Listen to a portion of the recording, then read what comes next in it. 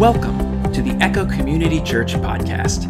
At Echo, we're all about being and making disciples of Jesus Christ. And on this podcast, you'll hear solid teaching from the Bible from our pastors at Echo. Thanks for checking us out and enjoy the message. We're going to finish up a series I started just 2 weeks ago called Man on a Mission. And a quick review, if you weren't here for any of these parts, it's okay, we'll catch you up right now. We started off this series by me sharing with you 4 different categories into which our time falls into. In other words, the things we do could be classified in one of 4 different ways. And I'm going to see how many we can remember. Some of you are here, remember the bullseye. There is like concentric circles working towards the bullseye. I'll give you the first one. The first thing, the outermost priority is external things. These are things we do simply because it pleases other people and it makes them happy. Okay? Does anybody remember the next one? What's after that one? Moises, you terrified me when you did that, but I appreciate your precision. What's the next one? Meaningful. Yes, these are things we do because we enjoy them, right? Then there's, man, I got to tell you, like I appreciate the enthusiasm. I want more of it. I guess I wasn't expecting it. That all kinds of things go through my head when I'm up here and you hear people yelling out, and it's either you're a Pentecostal church or you're in danger, and sometimes I don't know the difference. But I trust you, my friend. So yes, what's the next one? These are the 2 we really camped out on. The next thing is what? Highly important. Obviously, my teaching was awesome. Highly important because none of us remember them. These are the things we do because they're necessary. Okay, it's not just to make other people happy. It's not just because we enjoy them. These are the must-dos. They are essential. They are necessary. We cannot skip over them. We cannot leave them undone. They're highly important. There's only one category that is even of more central than highly important, and I hope you remember these 2 words. What's the last one?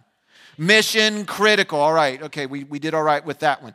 And how do you know what's mission critical in your life? You fill in the blanks. If I don't do blank, my future's limited. If I don't do blank, my future's limited. Now, leave that up there for a second. Do you understand that as you go throughout life, things can travel from one bucket to the other? For example, when I was a little dude, I was expected by my parents to clean my room and make my bed. At that season in my life, to me, that was external. I did that to make them happy. I could care less. I didn't care if my room was a mess. I didn't care if things were all over the floor. Didn't care. Didn't create any happiness for me to have a clean or messy room, but I knew it made my parents happy, and it was obedient to them. It was external. When I moved out of the house and moved into a college dorm room, and I lived with 39 other men who lived in filth, for some crazy reason, cleaning went from external to highly important to me. I'm like, this filth cannot creep across the barrier. I have to walk past filth to go to the bathroom. I have to walk past filth to go down here. Too much filth drove me nuts. Didn't realize I was a germaphobe until I was exposed to that much filth. So I decided all of a sudden, it is now highly important for my dorm room to be clean, for my bed to be made. Would not go to class until the bed was made. Could not start studying until everything was in its place. It was highly important. It was a main priority. In fact, it started creeping into my young adult years as being mission critical. Like, listen, I cannot sleep unless all the things in the refrigerator are lined up a certain way with the labels facing the only way they should be facing. Right? Well, now, see, someone said OCD. No, that's a mental illness term. No, that's okay. But no, I know people who are clinically diagnosed with OCD. That's a little bit, just because you're neat and you like things a certain way doesn't mean you're OCD. However, those of you that are doctors in the room are already listening to me and wanting to prescribe me things. Jesus is working with me. But you see, then I got married and I had to share a refrigerator and a dresser and a sink and a closet and all those other kinds of things. And then we had children. As much as I'd like cleaning to be mission critical, highly important, now it's just meaningful. I enjoy it. And about the only area in the house that I can maintain its cleanliness is one nightstand next to my bed. Everything else has been commandeered by the boys. It travels around. You know some things in your life that in different seasons, what's mission critical or highly important, meaningful, it might change definition over time. Some of you have learned that something called cholesterol is now mission critical, whereas before it was just meaningful. Fair? You know, my boys don't have to read labels usually before they eat something. But even today, they're like, Pastor, would you like some creamer? I'm like, well, let me look at the back. Okay, I can't have that, no. I'll just drink my coffee without anything meaningful in it, I guess, you know. But you understand, things move around. I'm less concerned that every one of you can fill a notebook with a complete and exhaustive list of everything in your life that's external, meaningful. I am very interested, as is Jesus, in helping you understand what is mission critical for you. And if you're a follower of Jesus, this is not a decision you enter into independently. Do you know what I mean by that? If you don't follow Jesus, you can fill those things in any old way you want. How you spend your life, your time, your money, your relationships. Fill it all in there, however you want. If you get confused, watch 10 TED Talk episodes and they'll straighten you out. However, if I'm a follower of Jesus, I've confessed that He's the Lord. And when I think about how the priorities of my time, my life, my resources, my relationship ought to be prioritized, I don't fill it in as I want and then bring it to Jesus to sign off on. I say, Lord of my life, do you have anything to teach me about what ought to be mission critical versus highly important in your perspective over my life, and help me to align my life accordingly? Now, the beautiful thing about Jesus is that He does mandate some of this for us, and then He gives you grace and liberty for some of it. There are some things very clearly, or at least a thing very clearly, that Jesus Himself elevates in mission criticality, criticulonimbus. No, that's a cloud. He makes it more critical than others. Okay? I know you think, Pastor, you had all week to study. I'm still working on it. He puts those things above other things. And if He is the Lord, that's not optional for me. If He is a mascot, if He is a good buddy, if He's my homeboy, Jesus is not your homeboy, He's the King of Kings, okay? If He's anything other than the Lord, then I can fill that in any way I want, and He's obligated to be happy with me. But if He's my Lord, I have to fill it in His way. It's either one way or the other, okay? The Lord is not the Lord of some. If He's the Lord of all, it's everything. He's the Lord of everything or Lord of nothing. So I think it's in my best interest. It would behoove. First of all, what behoove? Does that mean to put a hoof on me? It would benefit. Yeah, it would benefit me. Someone buy me a thesaurus. No, I wouldn't use it. It would benefit me to know what it is. If the Lord of all lords and the King of all kings says, I can tell you to do anything I want for any reason I please, and I have the power to enforce it, it would benefit me to say, I would like to know what that anything is, so that when I stand before you one day, I can answer with a clear conscience, and every moment of this earth, I can be on mission, because that's what Jesus was about. From a very young age, Jesus understood the difference between what was highly important and mission critical. Age of 12, He already got it. He knew there's some things in life that are more important than other things. And something can be more important without making something else less important. It's about priorities. Jesus understood. And I'm glad that He did, because Jesus understood, if I don't give my life as a ransom for Phil Nauer, his future is limited.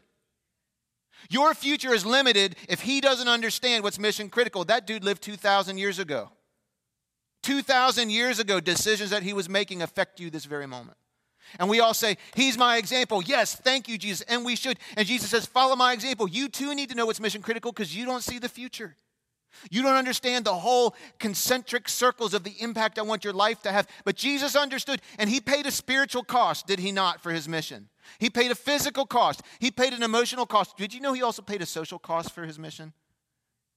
Because there's all kinds of other people that had ideas for Jesus all the time. They were always pitching him new ideas, offering him new job opportunities, waving money and power and authority and fame at him all the time. And many great men and women have been on mission and gotten sidetracked by simpler things than that. But Jesus said, I have a choice. I can keep that mission critical. And if I do so, I'm going to pay an enormous social cost. Or I can compromise just a little bit and still cross off 3 of the 5, but eat good, live good, have people follow him, be more popular, have a life of more ease and comfort. And he stared those things in the face and said, nope, I need to stay on mission. And he became very unpopular. He was the most loving man who ever lived on the face of the earth, and arguably was the most hated man who ever lived on the face of the earth because he stayed mission critical. Had 15,000, 20,000 people literally eating out of his hand, and in one afternoon was willing to send them all away but a handful because he would not capitulate to giving in to what they wanted him to be.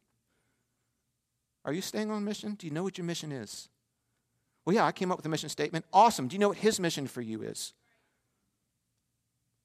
Well, I mean, I'm doing this, and obviously it's happening, so he must be blessing. Ooh, be careful with that. Don't ever mistake the fruit of your ministry for the blessing of Jesus. Do you understand what I'm saying? Boy, I'd like to preach that right now. Okay, so listen to this. Here's a problem. We look and say, well, my prayers seem to be working. I'm teaching well, that's working. Good money's coming in. God must be happy with me, said every minister who ever fell when their church was running 10,000. The gifts God gives you work all the time because they're his, not yours. He'll even work his gifts through a sinful heart. Moses had a staff, not a group of men. He had a staff. It worked. God used that staff to be a sign of his leadership, and also his staff could do some pretty amazing things. And one day, Moses is frustrated because the people in the desert, they're complaining all the time. Now, he's got a congregation of 1 million to 3 million people. And they're grumbling and complaining. And I would like to say, well, if I were in that role, I'd have had a better attitude. Probably not. Hey, when I've got a congregation of 200 or 300 people and they're grumbling and complaining, I know what headspace I go into, and so do you. When people you lead are grumbling and complaining. He goes to God, these people are grumbling and complaining that there's no water. They want to go back. I've had it with them. You tell me what to go say. He says, here's what you say. You go say, my children. That's what he says. Go tell my children the Lord loves you and he's going to give you water. And then Moses, I want you to speak to the rock, and the rock, I'm going to make water come out of the rock, and it's going to give them water, and it's going to give all those animal waters, and they're not going to die of thirst. I'm going to feed them. I'm going to take care of them and give them sustenance. Moses says, got it. He leaves a tent of meeting. We don't know what happens next, but he calls the people together, gets off on the platform. My only theory is that somewhere between the tent of meeting and the platform, some other complaint caught him in the hallway. And that was the straw that broke the camel's back. Now, you remember what God told him to say. I'm on a tangent, but it makes sense here. You told me to preach it, I will. He gets up and he says, you wicked, rebellious people. Now, that's not what God told him to say. But the man of God was frustrated and abused his platform to misrepresent the character of God to people. Just to show you that God is really big and powerful, and he's putting up with all your stuff. Here, have some water. And instead of speaking to the rock, he takes this gift God gave him, and he strikes the rock. And if I'm writing this story, nothing happens, and Moses looks like a fool. Do you know what happens? Because God cared more about, in that moment, feeding thirsty souls than making a fool out of a rebellious preacher. It still worked, even though he was in utter rebellion to God. Do not make the mistake that when you see financial success, blessings in your life, fruitful ministry, the ability to quote scripture and testify, and you look good in church, do not make the mistake that the appearance of all those things automatically equals that God endorses everything in your life. Because you can get those things without Jesus too. And his gifts always work. But God had a sidebar with Moses later on. And you know what he told Moses? Because you did that, you don't get to go into the promised land. And many will come to me on that day saying, Lord, Lord, didn't I strike the rock and water came out? Didn't I preach good messages? Didn't I serve 5 Sundays even on the months when they had 4? I gave 11%. And he'll say, depart from me, I never knew you. The New Testament says there's a lot of people that think they're disciples who really aren't, but they think they are. So I just want to make sure that you understand. Don't just look around and say, man, I've got a house and 2 kids and 2.5 bathrooms and 3.5 pets and 4.5 jobs. God must be pleased with me. That's not where you look to find God's pleasure. Okay?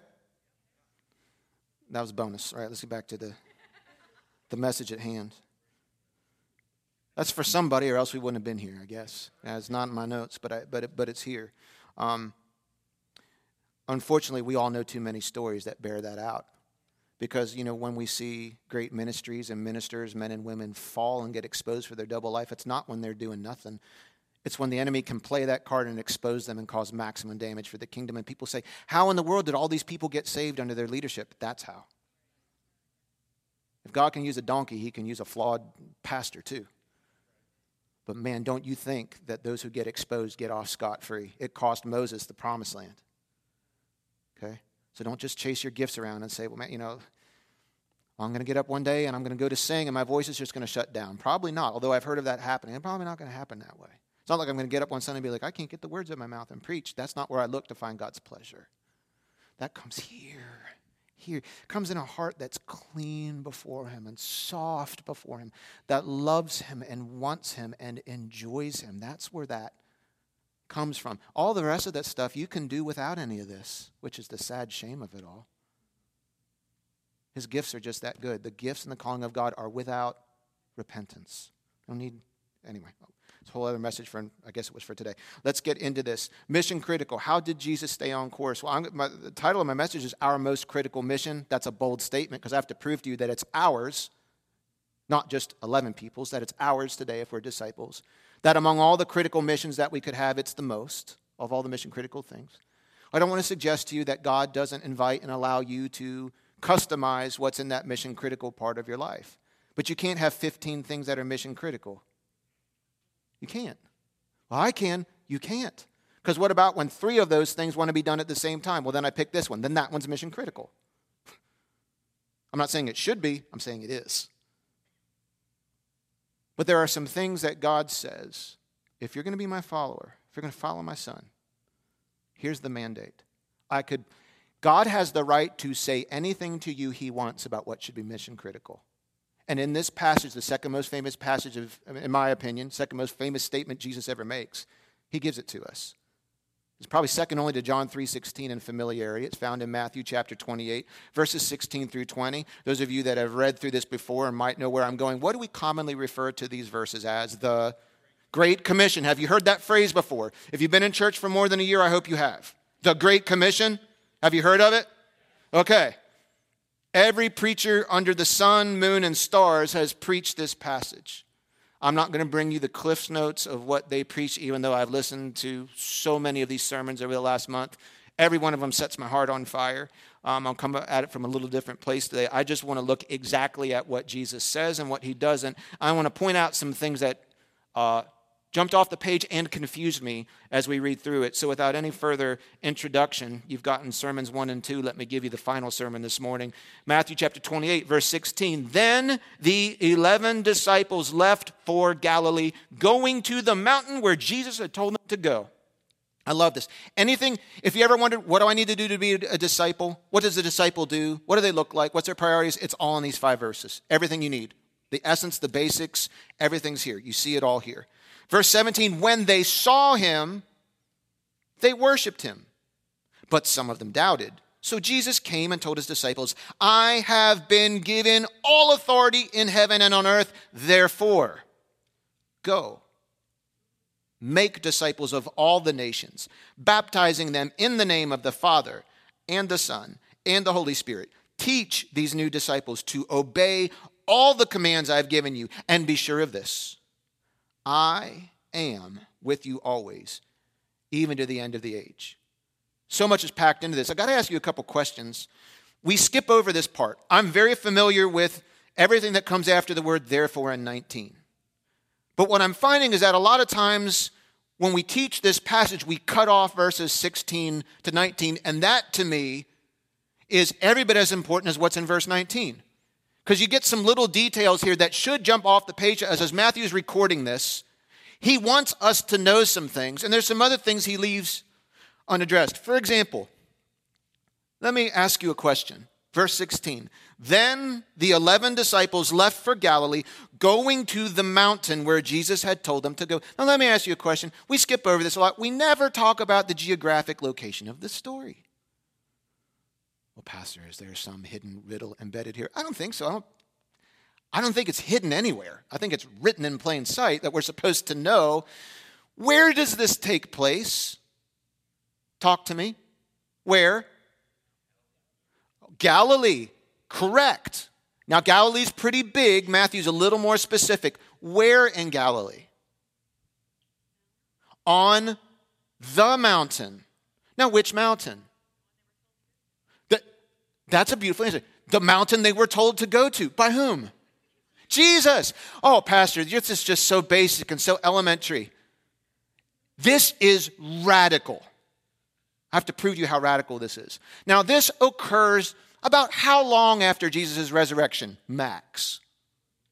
40 days. Good, Bible students. Good. 40 days is a little bit less than 6 weeks, right? Let me ask you a question about yourself. Over the last 6 weeks, you're like, Pastor, I don't even remember yesterday. It's okay. Pretend. Over the last 6 weeks, have you radically changed everything about yourself? Has your character radically changed? No, probably not. Maybe for some of you, yes. But has there been a drastic, major shift in your personality?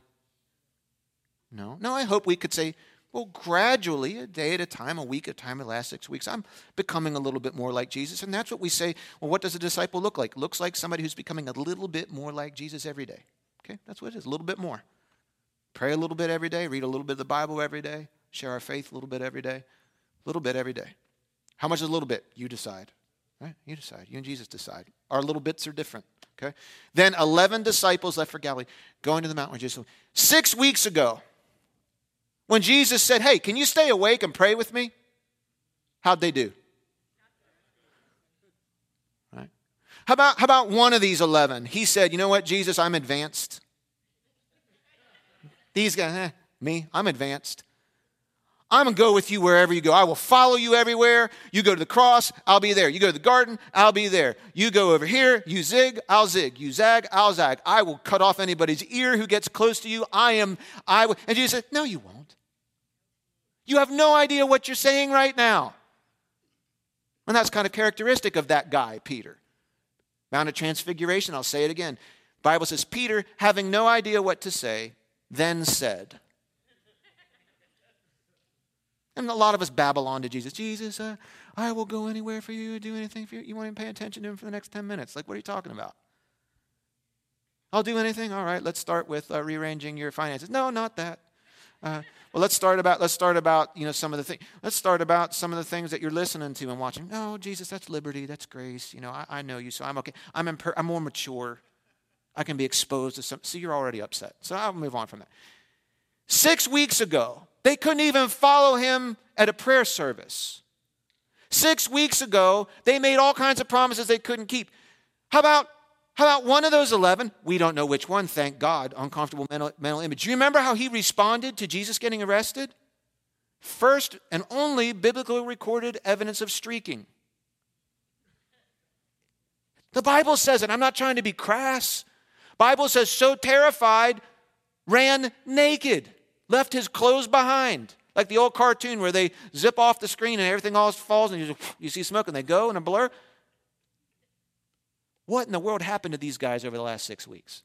Now, Jesus says, you know what? Go to Galilee, go up the mountain, Tuesday, 2 o'clock, I'll meet you there. You know what they do? Exactly what he says. He's not even walking along with them to keep them from wandering off. He doesn't climb up the mountain with them. It says they get up the mountain and then they see him. Do you know these 11 disciples show you the very, very, very, very basic, non-negotiable prerequisite for being a disciple, for understanding? You have to hear the voice of Jesus and immediately and completely obey. That's it. We have no indication that Jesus says, here, guys, I know Tuesdays, you usually sleep in, you've got other things on your schedule. I'm going to need you to move around because I need you to go up the mountain because I'm going to tell you the 2 sentences that are going to dictate the rest of your life. Well, now, if someone says that to you, you're like, all right, maybe I can move things around. Maybe I could use some PTO over here. I'd get someone to watch the kids over there. I could DVR it over here. I can miss the sale. I can put the hobbies aside. I don't have to coach that day. I can be there. He doesn't say any of that. He just says, go up that mountain. What mountain? The mountain he told him to go to. That's an important phrase. He could have named it, but he said, Matthew wants us to see, Jesus simply said, go climb that mountain, and at a certain time, I'll be there. They said, good enough. Does that describe your relationship with Jesus? When you hear the voice of Jesus speak to you, do you immediately and completely and trustingly obey him, even if some of your questions go unanswered? Well, can you at least obey the parts he does fill in? Is that typical for you? Well, Pastor, when you say hear Jesus' voice, what meaneth you? Because some of you think in King James. It's all right. I guess I shouldn't make that assumption. Do you know what Jesus' voice sounds like to you? Do you know? Oh man, if you're stop everything you're doing and go back to that lesson. Pastor, tell me. I can't. I can tell you what it sounds like to me. I can't tell you what it sounds like to you. Oh no, Pastor. Well, give me a book to read. You don't learn to listen with your eyes. That's like a husband saying to his wife, I would love to just recognize the beautiful timbre of your voice. Could you write 10 letters and I'll study them? Well, how do you learn what anybody's voice sounds like to the point where you can recognize it immediately and over the crowd and unmistakably? You have to walk close to them for a long time and listen. Pastor, I don't believe you. Okay. Some of you have children. They cry. How can you pick that one voice out of 30? It's your kid. And how do you know what their cry sounds like? They've been crying every day for 4 years. And you can not only hear it above the other voices, you can lower those other voices, your ears can tune in, you can tell, oh, that's a wounded cry. That's an angry cry. That's a someone took my toys cry.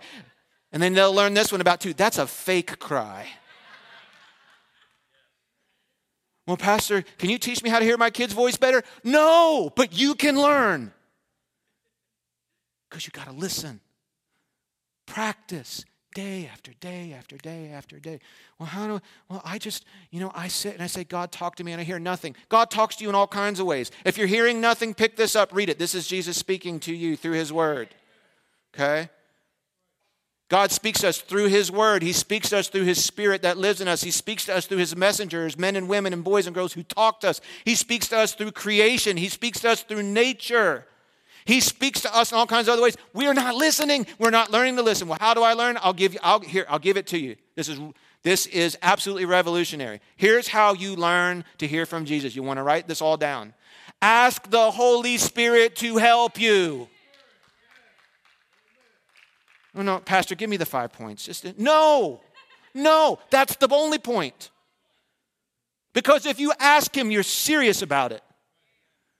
Holy Spirit, teach me, help me, and I promise you, or I'll quit. I promise you, he'll help you. I promise you. Because how can you obey and follow someone whose voice you don't know what it is?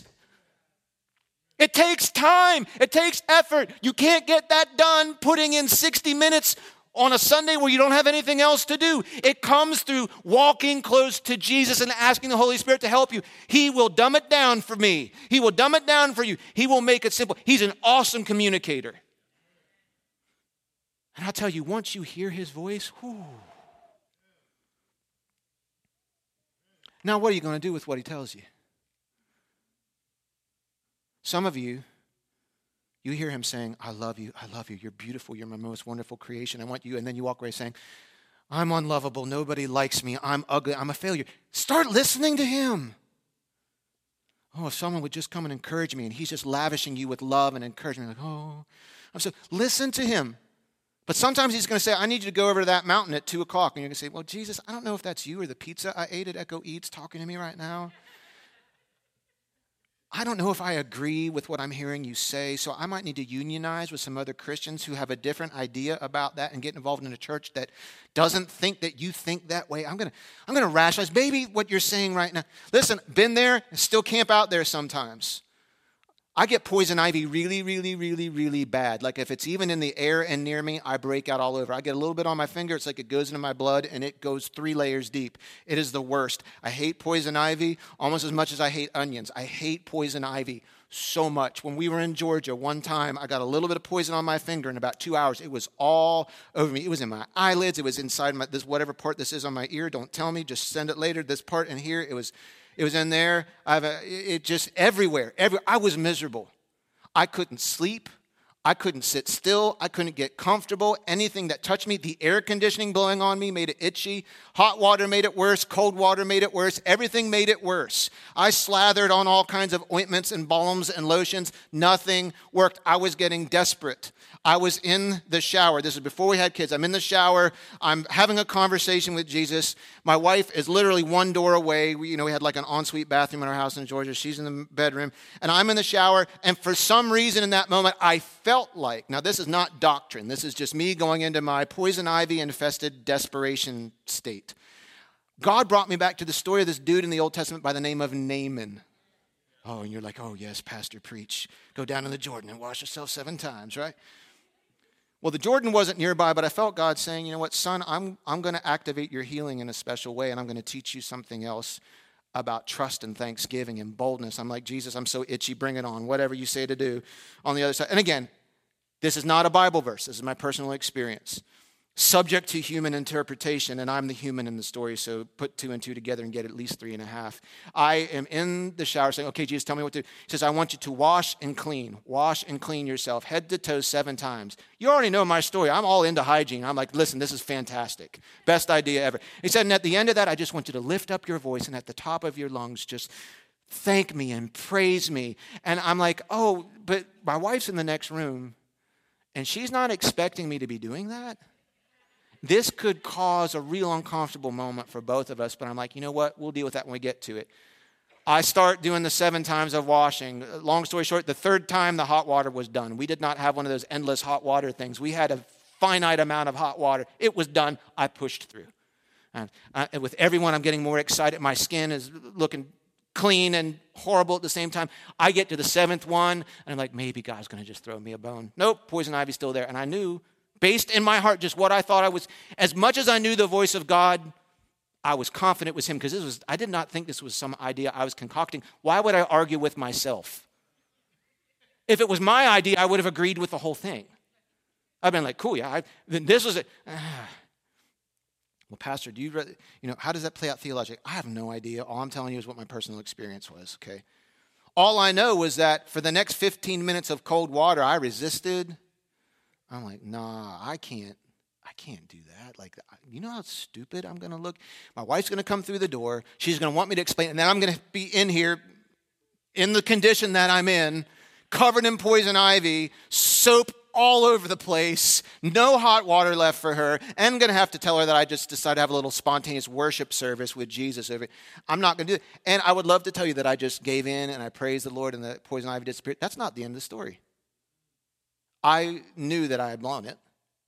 And I finally said, all right, I'll muster out 1 hallelujah as loud as I can. Maybe that will count. And I did. I scared the living goldfish out of my wife. And she comes through the door and she's like, what's wrong? And I'm just like, I knew this was going to happen. I explained the whole thing. I just said, babe, I blew it. Here's what I thought the Lord was saying to me. And I don't know if I'm right or wrong, or if I just ate something bad, or if the poison ivy got into my bloodstream, is in my brain now. I don't know. I just felt like, well, Pastor, maybe that wasn't God. Maybe it wasn't, but even if it was, I was treating it like it was. And my answer to the God that I thought he was saying to me is, I am not going to obey you if it makes me look potentially foolish. And for the next 3 weeks, every time I scratched, that lesson bore deeper into my soul. I'd like to tell you that I do this perfectly. I don't, but I'll tell you one thing. I continue to practice learning Jesus' voice, and I have disciplined my heart over the years to obey him immediately, not later, to do it completely, not partially, and to do it trustingly, even if I don't know how it's all going to pan out. His disciples had grown over 6 weeks to the point, because they had a relationship with a Lord, not a teacher anymore. Because if you don't like the lesson your professor teaches you, now you can ignore it at your own peril, but you can ignore it. If you don't like what your employer tells you to do, you can ignore it and force them to have consequences, or you can quit and go find a new employer. But if you have a Lord of all,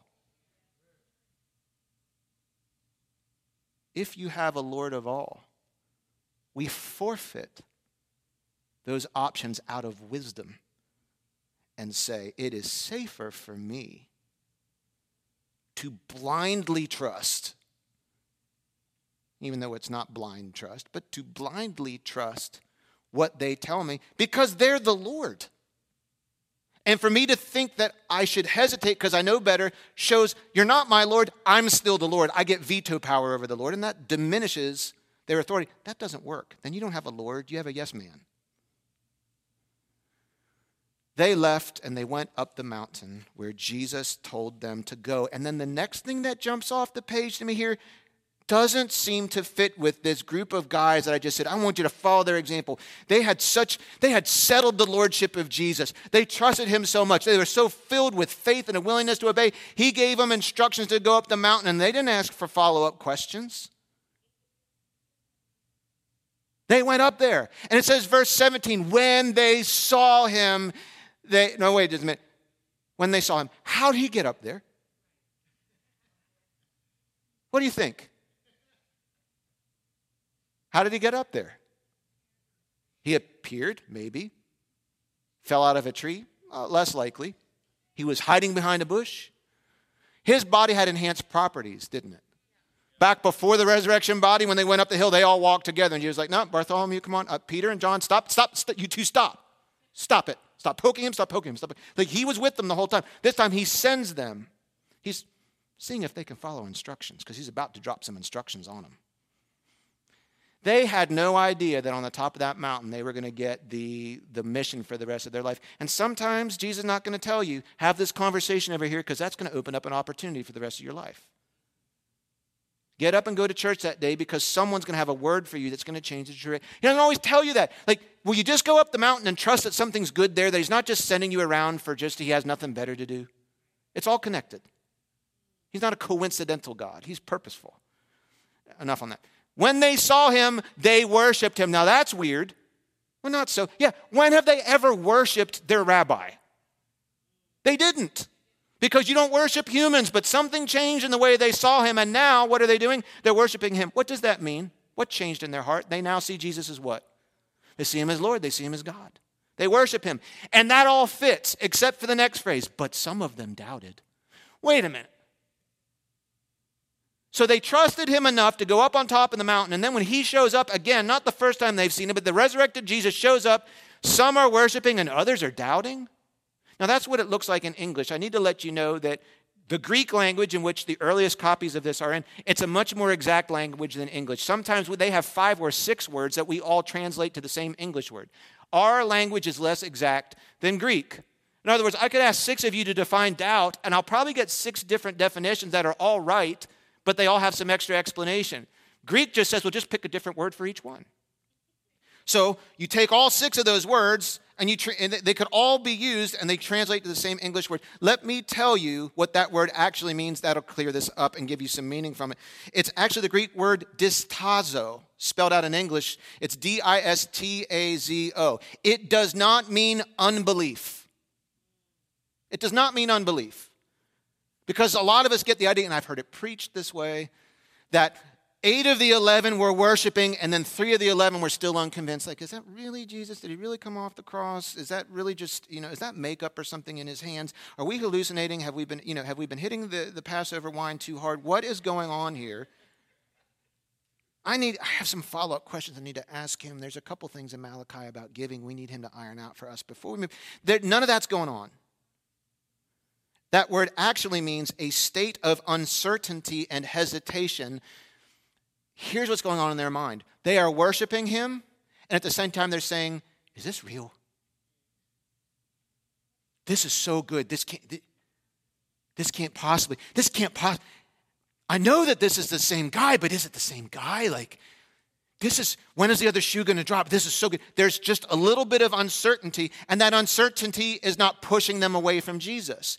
There is some honest doubt, hesitation, and uncertainty in their heart that is not interfering with their willingness to worship their Lord. It's just those two things are existing simultaneously, side by side. Pastor, what are you trying to say? It's the first point, and I don't have much more time, so we'll try and get to the other ones. But when doubt arises, Jesus moves towards us, not away from us. Because you see what happens next. You're thinking, well, if there's doubt there, I bet Jesus dealt with them and rebuked them right then and there. But then you read the next few words of verse. It says, some doubted. And then you read the next couple words. It says, Jesus came and told his disciples. He drew near. He walked closer. They were worshiping him sometime at a distance. But it says he came closer to them and he started talking to them even while they doubted. I want you to know, honest doubt does not alienate you from Jesus. Only a hardened heart does that. Jesus is okay with you bringing your hesitations, your uncertainties, your unanswered questions along with you while you worship, because we are some complicated mix of all these things. Pastor, how do you get that out of there? That's not consistent with God's character. Well, I don't have time. I'll prove it to you with at least, if God ever could, then he always can. Okay? If he ever could, he always can, because he's the same. There's this guy in the Old Testament, only a few of you might have heard of, name of Moses. Moses, yeah. You hear his story? Have you watched the movie at least? Red Sea, beard. We talked about him earlier. Drama. Yeah, a lot of drama. God called him at one point to the ministry. He used a bush that was burning but not burning up. You know that story? Help me here. I only have a few minutes. I need to know if you know. All right. Do you know what his resume was at that point? Not a good dude. You know that he was a felon? Unconvicted? Oh, yeah. Murderer. Unconvicted. Oh, yeah. He killed a dude. No, I'm just kidding. He killed a dude and made some choices about what family he was going to marry into. Do you know what his father-in-law was up to? What did his father-in-law do for a living? Or kind of not for a living, but as a kind of a just part of his life. He was a priest. Oh, that's good. Of Midian. Yeah. Of a false idol. Well, a false idol, legit idol. Not God. Okay. He's hanging out in the wilderness, and he's got also on his resume learning disabilities. He has a speech impediment. God comes to him and says, I choose you to go to Pharaoh and speak, red flag for Moses. Let my people go. And we're like, awesome. Now here's the lesson. Moses should have just said, yes, sir, and off he marched. Now here's what you see. Voice comes out and says, take off your shoes, you're on holy ground. He obeys. Voice says, go talk to Pharaoh, let my people go, and you'll lead them out. And then, the Jebusites, Perizzites, Hittites, poison ivyites, all the other ites are going to run away, milk, honey, no lamb, but whatever, whatever thing. And what does Moses do? He asks questions. He's insecure. He asks 5 major questions. Won't preach the sermon for you. Well, Lord, what should I say? I'll tell you what to say. What if they ask me on whose authority I do this? Tell them I am sends you. Well, what if I get nervous or afraid or they don't listen? I'll go with you and they will. Do you see God being like, Moses, I'm not answering that question. You march down there or I'm striking you with lightning right now. He sees honest doubt. He entertains the clarifying questions, even answers them. Then Moses says, but Lord, I have a speech impediment. I don't speak well. God says, I'll help you. God only draws the line when after all his questions are answered, Moses finally says, send someone else. Now there's rebellion. Here's a person who started off saying, Lord, I want to believe, help me in my unbelief. And it changes to, Lord, I understand exactly what you're saying, but no. How about in the New Testament? How about someone real close to Jesus? About his mom. You remember when God told his mom how she was going to get pregnant? We all make that sound like that was just a casual conversation. What if an angel showed up? What if your girlfriend came to you and said, an angel showed up in my room the other day, and God's going to just make me pregnant without a man? You'd be like, you crazy person. When the angel comes and spills it all out to Mary, do you know what she said? You know what she doesn't say? She doesn't say, awesome, I'm in. Let's go. Let's plan the baby shower. What does she say? How can this happen? I don't know, we've got little ears in the room, so we won't. That's a legitimate question. She's like, God, I'm not saying no. I'm saying, I think I'm hearing you, but this is crazy. I need some clarity over whether I take an active or a passive or what. How do I walk this out? And the angel doesn't say, you know what, Mary, you have crossed the line, you faithless woman. Angel says, here's how it's going to go down. Holy Spirit's going to make it happen. May it be. And it says she held those things in her heart and mulled them over. And over time, it's settled in there.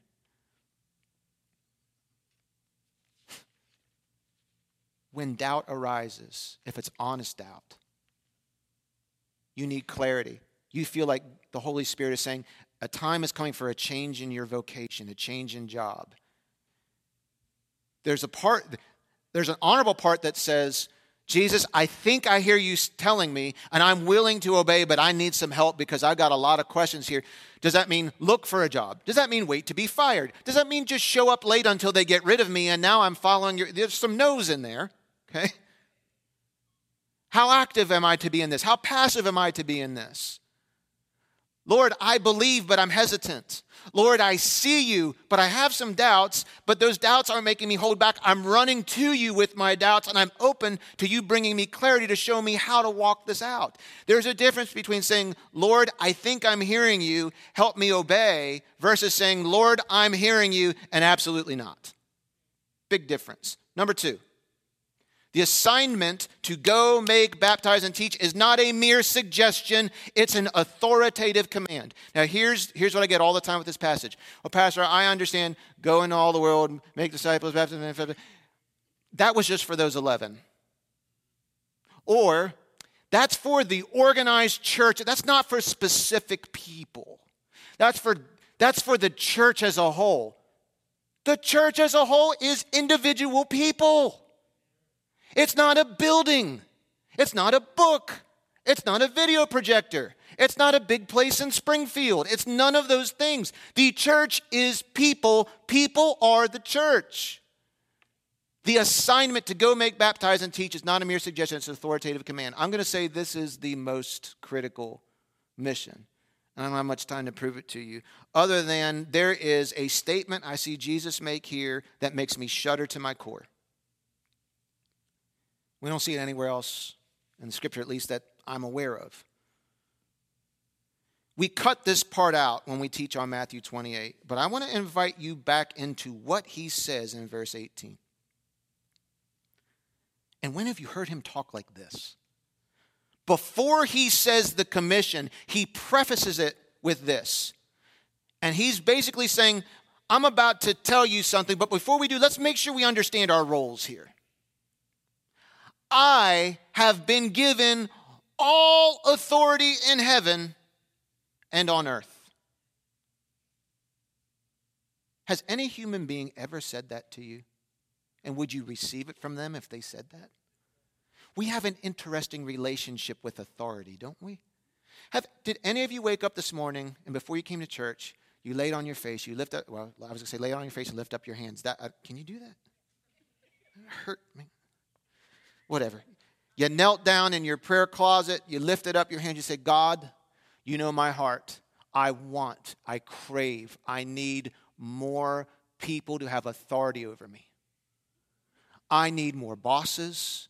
I need more governing. I need more employers. I need more people who have the power to tell me anything they want to tell me and have the ability to back it all up. I'm at a deficit. Did any of you pray that today? No. We have an interesting relationship with authority. We want to have it. We don't want it imposed on us. Most of us don't have warm, fuzzy feelings about the authority figures in our life. Well, who are they? Well, employers, law enforcement, parents, teachers, the government, world leaders, militaries. Do most of you just generally think, oh, these are just people with my best interests at heart, and I want to just listen to everything that they say and just do it without asking questions? We don't usually want more authority, we want less. And the irony is most of us also have authority, and we think we're the exception to the rule. Well, if I were just this person, I would know how to use my authority to make the whole world better. There are lords and there are kings, but there is a King of kings and a Lord of lords. Jesus says, I have been given all authority in heaven and on earth. And this should make you shudder because he's looking into the eyes of the 11 and saying, I'm about to tell you something, but I want to tell you who's telling you this. This is not your teacher. This is not your mascot. This is not your homeboy. This is not your buddy. This is not the one who... This is the King of kings and Lord of lords. I can say whatever I want to whoever I please. I got the power to back it up. You can resist at your own peril. Now, when that Jesus speaks to you, if you believe he is who he says he is, it will make you shudder. If it means nothing to you, you don't think he's the Lord. You don't think he'd really expect you to obey him. You think that even though he says that, you can cut all the corners you want and his love will just... That's not who's saying what he's about to say. This is the one, he's saying, I can tell you anything, and you have to do it. Now, if you're an employee in a non-unionized job, your employer can say, listen, here's the deal. You're in at work at 8 o'clock Monday through Friday. You leave at 5:30. You get 1 hour for lunch. If you come in late more than 3 times or you leave early more than 3 times, you're out of here. I have the authority to make that good. You have a choice. You can honor your authority. You can challenge your authority and be like, oh yeah, and if I come in late 4 days, you know I do a good job here. What are you going to do? You're going to fire me. I'll go get another job. Indeed.com. I'll go get whatever. Go ahead. Yeah. Or you have a third option. You know what you can do? I don't like those hours. How dare they expect me to be at work on time and stay till the end for those wages? How dare they? And what if you don't like it, what can you do ultimately? What? I can quit. Right? You can redefine the relationship. You can say, I don't want to be bound by your employer authority over my life anymore. Therefore, I quit. And once you quit, is that person your employer anymore? No. You've taken away the authority they have over your life. Now, a little bit different with Jesus. He's the Lord. He gives commands. He gives assignments. He decides what's mission critical. You have options. You obey, and every other option is all in the same bucket. You can negotiate. You can unionize. You can rationalize. You can come up with your own idea. You can try and customize Jesus. Anything in that bucket indicates you are still the Lord because you have veto power over the Lord. Jesus says you can't confess me as Lord, and then when I tell you that I have all the authority of heaven, therefore, and you do other than what I say, therefore, you're saying, nope, I'm still the Lord. You cannot be his disciple and disregard every word that comes after the word therefore because it proves he's not your Lord, you still are. He's saying, I want to remind you, I'm the general, you're the private. Got it. Works in the military, heart in the kingdom. Well, what kind of a God would think that it's wise for me to just do whatever he says? A good and loving one. Well, I know what he's really like, and so I'm going to bury my one talent in the ground. Well, how did it work out for that dude? I got to keep going. Therefore, and here's what he says, go.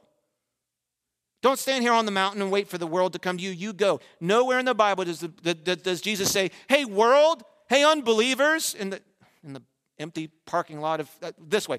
Go, world, unbelievers, go to the church. Every Sunday, Wednesday, you show up and hear the gospel. He says to his followers, you go to the world. You go. How many people have you led to Jesus in the last 40 minutes? Nobody. because you're here learning. You're here worshiping. If this is the only place you think evangelism is happening in your life, you've missed the boat. Therefore, go. Well, what does it really mean? Therefore, go and make disciples.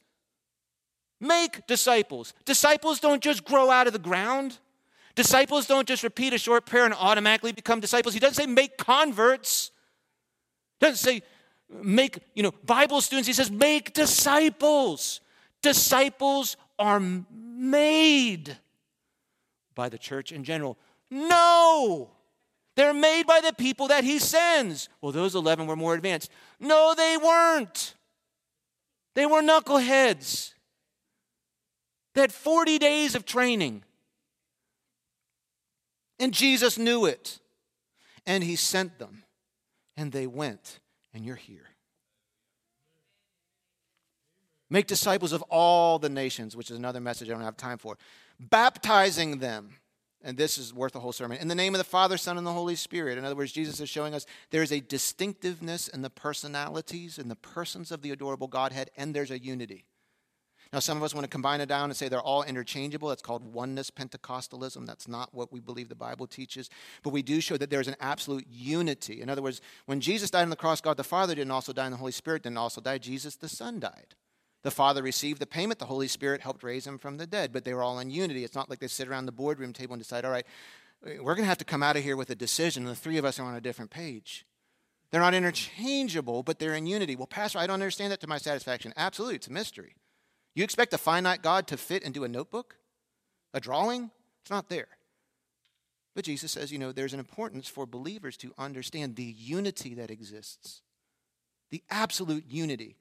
The Father and I are one. And Jesus says, I'm going to leave, but I'm going to send another like me. A parakletos in Greek, one who comes alongside.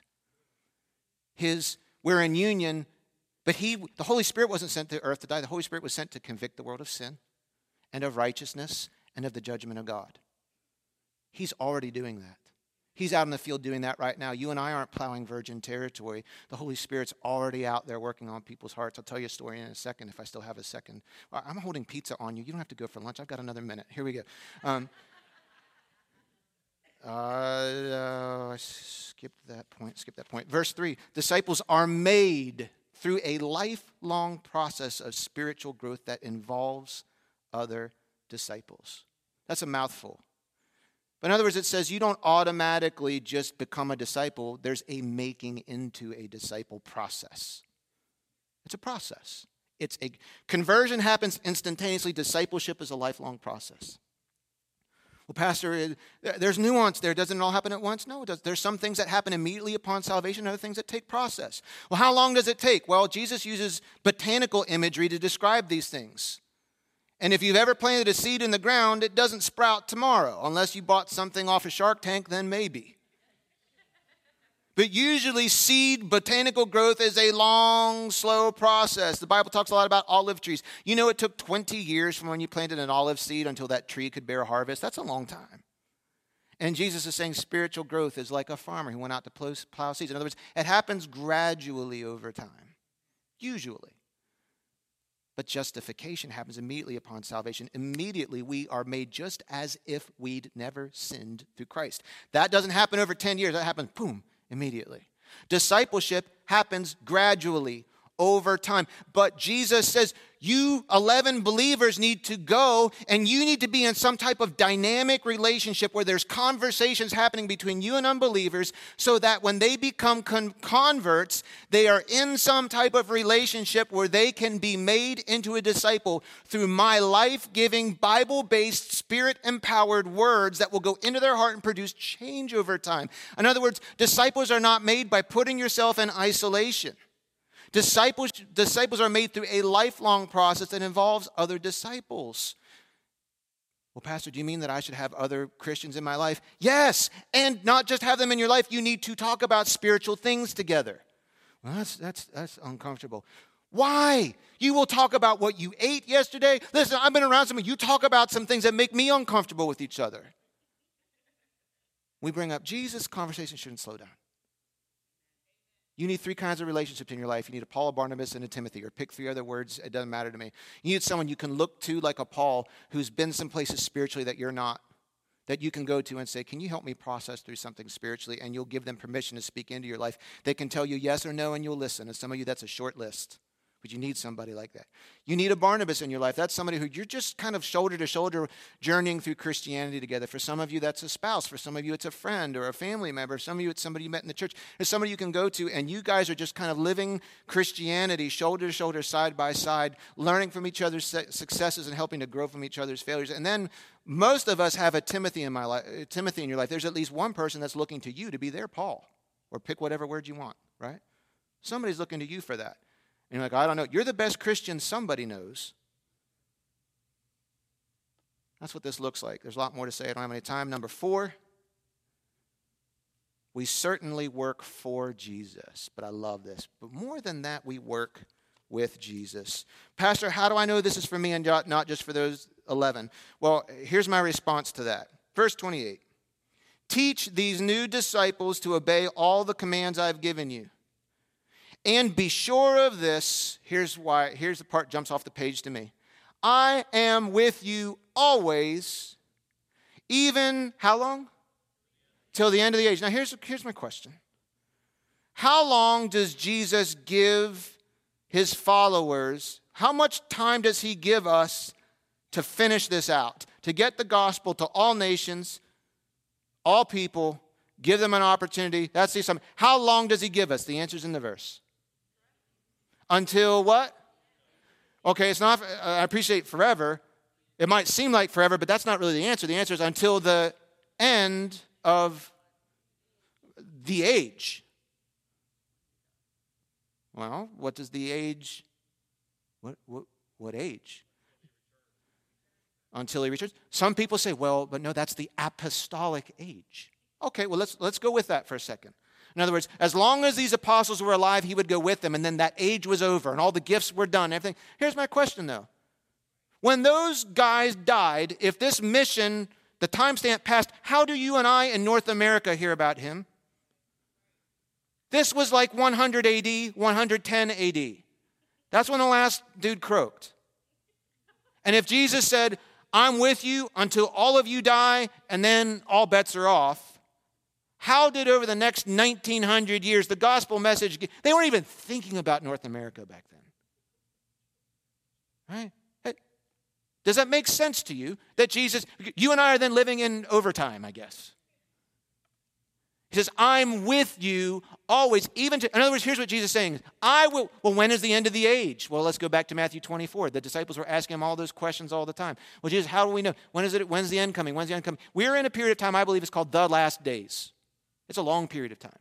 The apostles were in it, we're in it. We're in the last days. Well, how long will they last? Until Jesus says they'll last. There's 50 books all at Barnes & Noble's that'll tell you how to calculate it. They're all wrong. I will be with you until the end of the age. In other words, this mission will expire. Time will be up at the end of the age. Not in the middle of the age, not 70, at the end of the age. What age? Don't know. I think it means the end of time before that Jesus comes back. We can use all kinds of language. It's inexact, but I think it'll be obvious. Because it will be marked by no more opportunities for the gospel to go out. It will be too late for people to act on what they hear. So here we are. Is Jesus still out there being with people who are taking out the gospel? Yes. So that command, I believe, is very clear. It's to any of his followers who are alive in an age when we can still get the gospel out, where we can still go, where we can still make, where we can still teach, we can still baptize, and there's opportunity for people to respond and say yes. And if the King of Kings and Lord of Lords says, I have all power and authority, therefore go, that falls on me and it falls on you.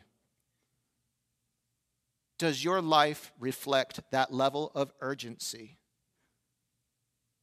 about the going, the making, the teaching, the baptizing, the obeying? Is it part of your prayer life to say, God, I don't feel like I'm up for this assignment, but you have called me, make me over. I don't want to go by myself. You don't. You don't. Stop thinking that. We work with Jesus. I'm with you. Come work with me. Come work. He makes it so easy. He gives confidence. When you work with somebody and something that seems over your head, whole lot different than working for somebody.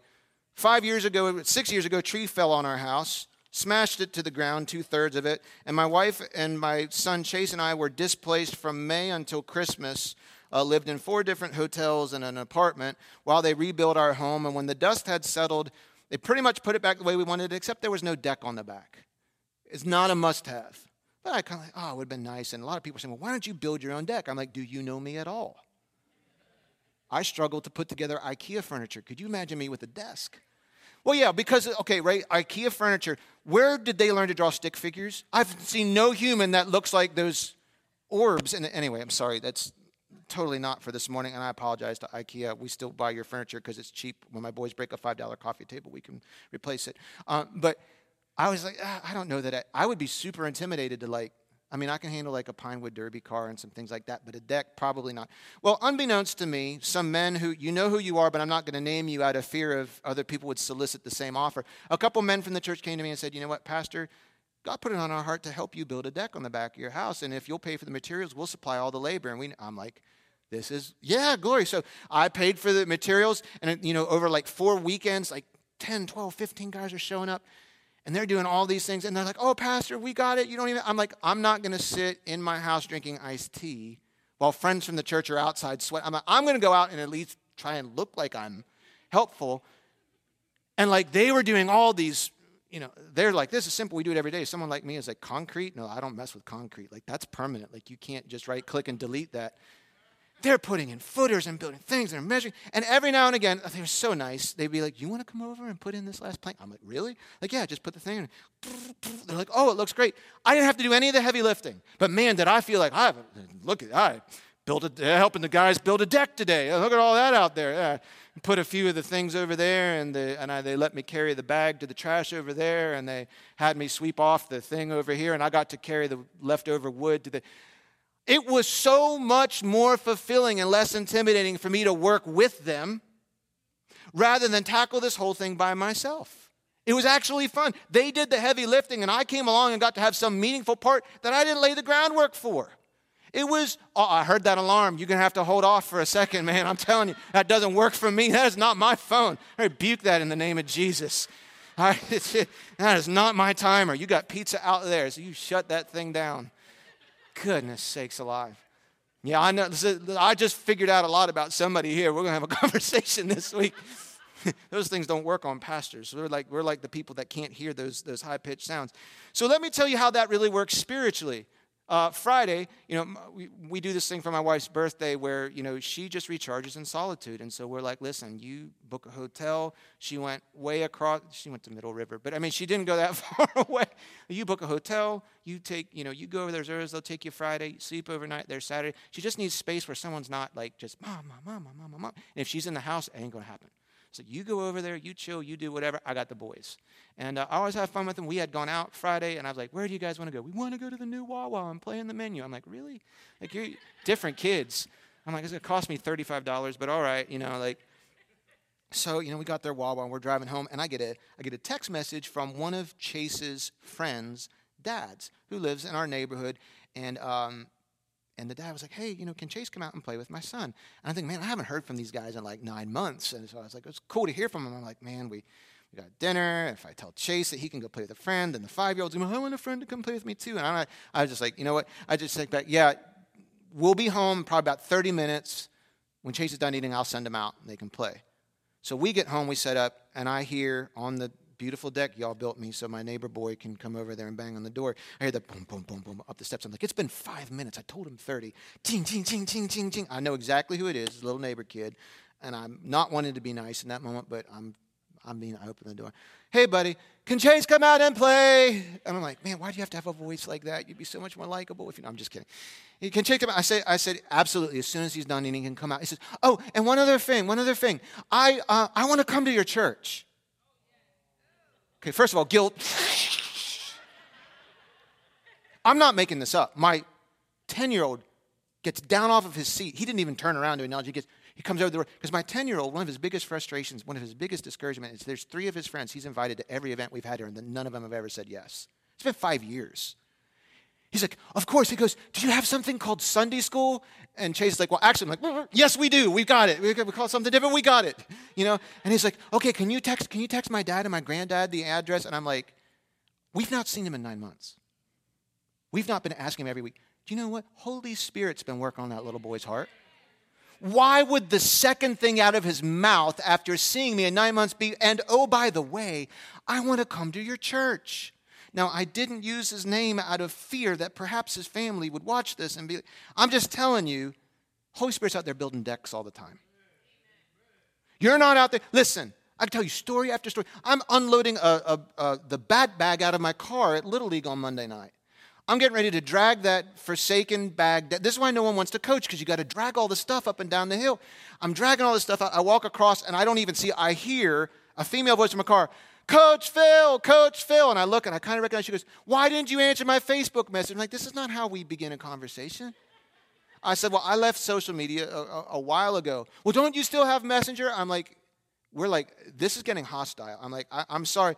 She's like, oh, I just missed you. I wanted to know why you didn't draft my son on your team. And I'm like, oh, okay, well, this is delightful. How have you been? I know you had another baby. Everything's going. And she says, oh, I'm just giving you a hard time. Oh, by the way, are you going to do VBS this summer? My son would love to come.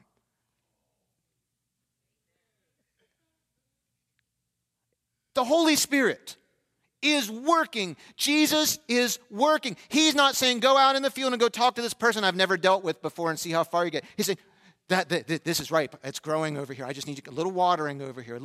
Listen, when you understand, he says, I'll be with you always. I'll be with you always. If you believe he's the Lord, you believe he loves the lost, then you can step up and say, I have no idea where this is going, but this is going to be fun. This is going to work. This is going to be an adventure. I am not by myself. I want you to know we don't save people. Jesus does. He's been working on people's hearts. And I'm telling you, even your pastor, I'm just like, really? Like 2 times this week, did God know I was preaching on Sunday? I just sit back and I'm amazed. In moments, my spirit wasn't immediately tuned to an evangelistic opportunity. Well, Pastor, shame on you, man of God. I'm sorry. He's working on me. But I did snap to it pretty quick because he said, can I be at your church? I'm like, okay, dummy, like right here. Like, come on, like, stop it. Just think Jesus for a second. And I was just like, we talk with him and exchange information. He thinks it's crazy that we're having pizza at church today. I think his only experience is in a different kind of a church. And really, you're allowed to have in there? I love it. I love it so much. We go to work with Jesus. We don't just work for him. We work with him. Amen? Amen. Worship team, hurry back. Hurry back. I mean, don't run to the point where you trip on each other, but I went into overtime today. Thanks for your buzzer over there. I'm definitely concerned about whether the children's leaders still like me or not. So I'm praying all your kids are just being good little disciples back there. This is very different from the 9 a.m. service.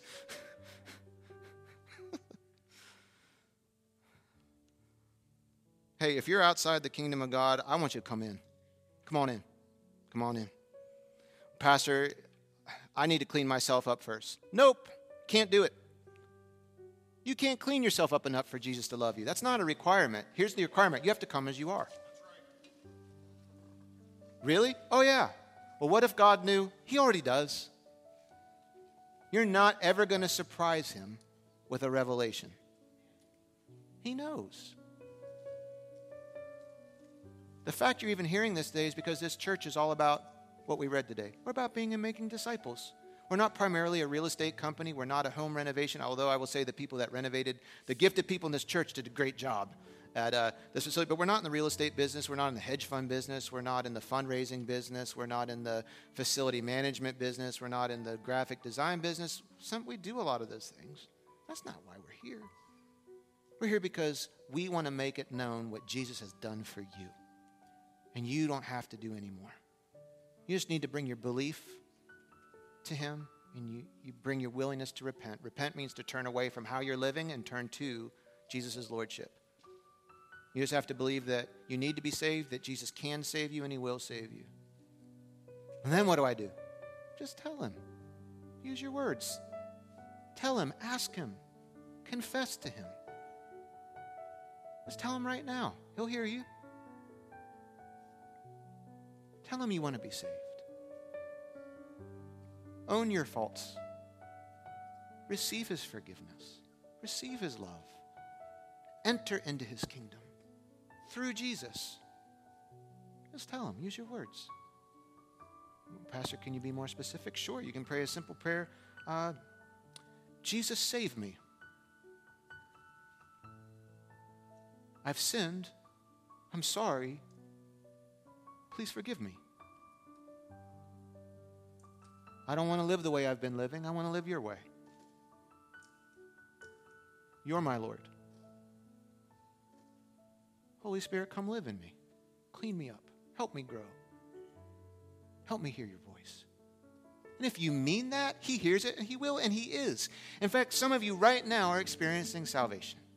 And with every head bowed, every eye closed, if you ask Jesus to save you this morning, and you know that he has, you don't have to do another thing. You're saved.